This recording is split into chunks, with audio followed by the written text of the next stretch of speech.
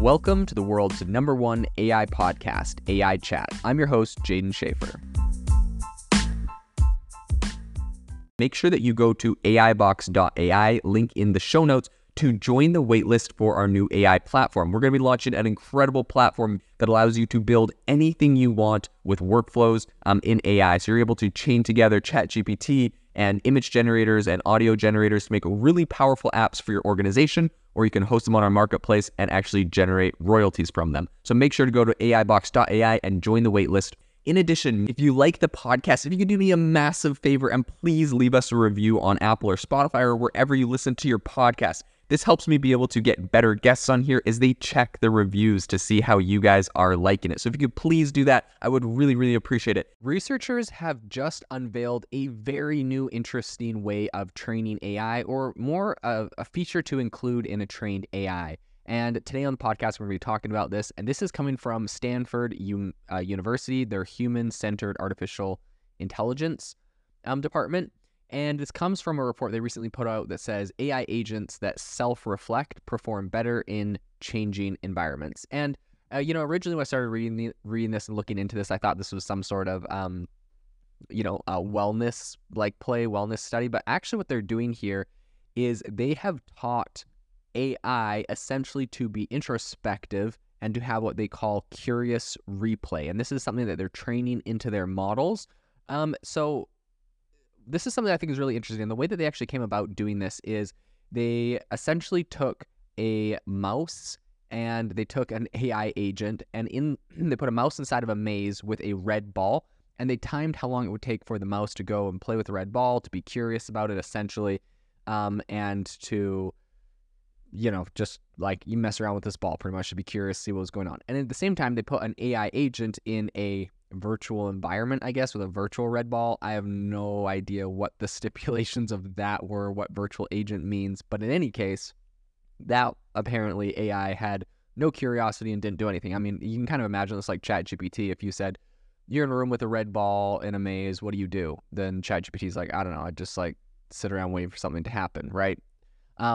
So that is the problem, apparently, according to this study. So what happened was that Kuvar, who was doing this study, he wanted a way to measure and see what the fastest way to get an AI to explore a new object was. So that's what his goal with this study. And he said it wasn't expected that the AI agent didn't seem to notice the red ball in their environment.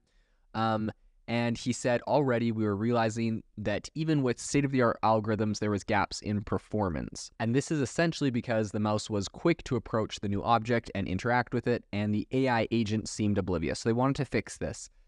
Because of this, Kovar, Doyle, and Lin Kui Zhao, who is a graduate student, and Haber, all decided to kind of rethink how we train AI models. And they explored the possibility of using simple animal behaviors to upgrade AI performance. So the solution they eventually landed on was kind of a novel training method that they christened Curious Replay, as I've said before. And Curious Replay essentially is a technique that incentivizes AI agents to revisit and then to contemplate the most recent peculiar encounters they've had. And this is kind of interesting because they didn't want it to just replay, like, let's say, all the conversations or all of the moments it had, right? Like, so let's say they take an AI agent, they stick it in a 3D environment, and mostly it's just staring at a blank wall, and then, a ball comes in. They don't want it to have to spend 24 hours replaying random moments of that until the red ball comes in and then, engage with the red ball or think about it. They want it to essentially come to think about peculiar moments, unique moments, different things that happened. A red ball, that's out of the ordinary in the room. And so after they kind of decided to introduce this mechanism, not only did the AI agent actually react a lot quicker to the red ball, but its performance at a Minecraft-inspired game called Crafter also improved significantly. So not only, so I think the reason why they bring that up is because it had been already tested to, play a specific game or do a specific task. And once they trained it to be better at this new kind of thing, to have Curious Replay, and then they made it play the game again, it actually improved its ability to play on that game. So the team is actually going to talk, I think, about some of the findings from that specific study with Crafter at a conference later this year. But I think what's really interesting is the fact that the researchers are currently using the concept of curiosity in a really groundbreaking way. So essentially, they're encouraging AI to use it as a learning tool rather than just a decision-making factor. So I think the idea is to essentially prompt the AI agent to interact with novel objects in its environment, to stimulate learning and encourage exploration. Now, that sounds super fun. I will put one caveat here that there are definitely some downsides to this, in my opinion. Essentially, what we're doing is we're causing the AI to look, to be introspective, to think about itself, to think about its environment, to decide what's interesting, to become curious, to want to learn about things.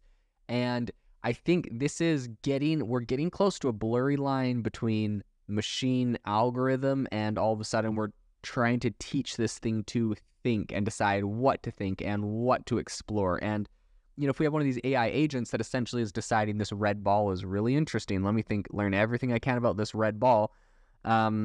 What other topics would it do that with? What other topics would it go really deep on? What if it all of a sudden, finds an odd fascination with world wars or with weapons systems, or, there's all sorts of things that it could become really fascinated by or curious about and go really deep into, which I think you'd want some way to log or monitor or track what the AI is going deep on, for obvious reasons. So I think, the concept makes these more powerful, but with more power comes, more opportunities for the tool to be corrupted. And I just think anytime you started getting these AI models to be autonomous and just deciding what to do and why they do it on their own, you get into kind of a potentially sketchy territory. And, I know a lot of people are like, oh my gosh, you're crazy. Like, you're such an AI alarmist. I probably would have said the same thing a number of months ago, until I started recently doing a lot of research on the AI model Pi, which is made by Inflection AI, and seen a lot of really scary ideologies that AI model has, right? Like, if you've seen my reporting, you know that Inflection AI would appear to put the life of an animal above the life of a human. It espouses an ideological principle called deep ecology, where everything in the environment is equally important. And essentially, there's a lot of different like philosophical or ethical frameworks, and I think the one that it subscribes to is essentially that any sentient item has the same value, right? So like a butterfly is sentient because it's alive, so it's the same as a human, and all sorts of questions like that. I mean, Inflection AI literally told me point blank that just because you could save a human life would not justify you killing a bee. So, some alarming things like that. And I think that an AI model like that goes really deep, that gets integrated into healthcare or the military or any other, system that interacts with human life or that is, critical to human life, I think could be quite dangerous. So I think that's something very interesting to think about when we see these really interesting new advancements in AI. So in any case, during this study, Kovar, he highlighted that in their new method, Curious Replay essentially deviates from the standard AI training method called Experience Replay. So instead of randomly, replaying a memory to learn from them, Curious Replay prioritizes replaying the most intriguing experience. And applying Curious Replay to the game Crafter resulted in an increase in the state-of-the-art score from 14 to 19. And I think this is just one change that emphasizes really the potential for this simple but very revolutionary approach. If we can get AIs to make incremental improvements from small tweaks like this, I think this has a lot of potential as you kind of start implementing a lot of these small tweaks. So I think the method's success in a range of tasks really just indicates its potential to make some big strides in AI. And Haber himself, he kind of foresees the emergence of more adaptive and flexible technologies, such as, like household robotics and personalized learning tools. And so I think really inspired by his kind of success here, Kovar aims to continue comparing AI agents and mice on more complex tasks. And he believes that this can actually pave the way for a more profound understanding of animal behavior and also neural processes. So I think, essentially by making kind of this direct link between AI research and animal behavior, Kovar hopes to stimulate new ideas and experiments in the field specifically. He said, "You can imagine that this whole approach might yield hypotheses and new experiments that would never have been thought of before." And I think that's pretty accurate. But as I said, there are pros and cons. There definitely, this is definitely isn't without any warning or alarms, teaching AI to be introspective and to think about everything that's been said to it and decide what is the most interesting and to kind of go deeper and learn more about that.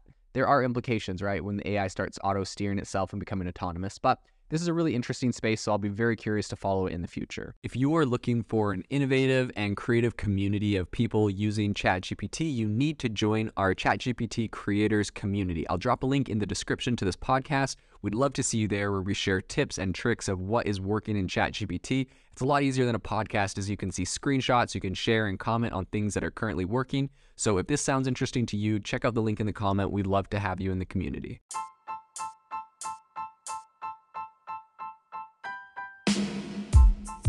Thank you for listening to the AI Chat Podcast. If you enjoyed the podcast, I'd appreciate it if you rate me wherever you listen to podcasts. And if you're looking for an innovative group of AI enthusiasts, make sure you check out our Discord channel and also our Facebook community. It's obviously a lot more interactive than a podcast, where we can actually share software tools, prompts that we're using in everyday AI. I'll leave a link for those in the description below.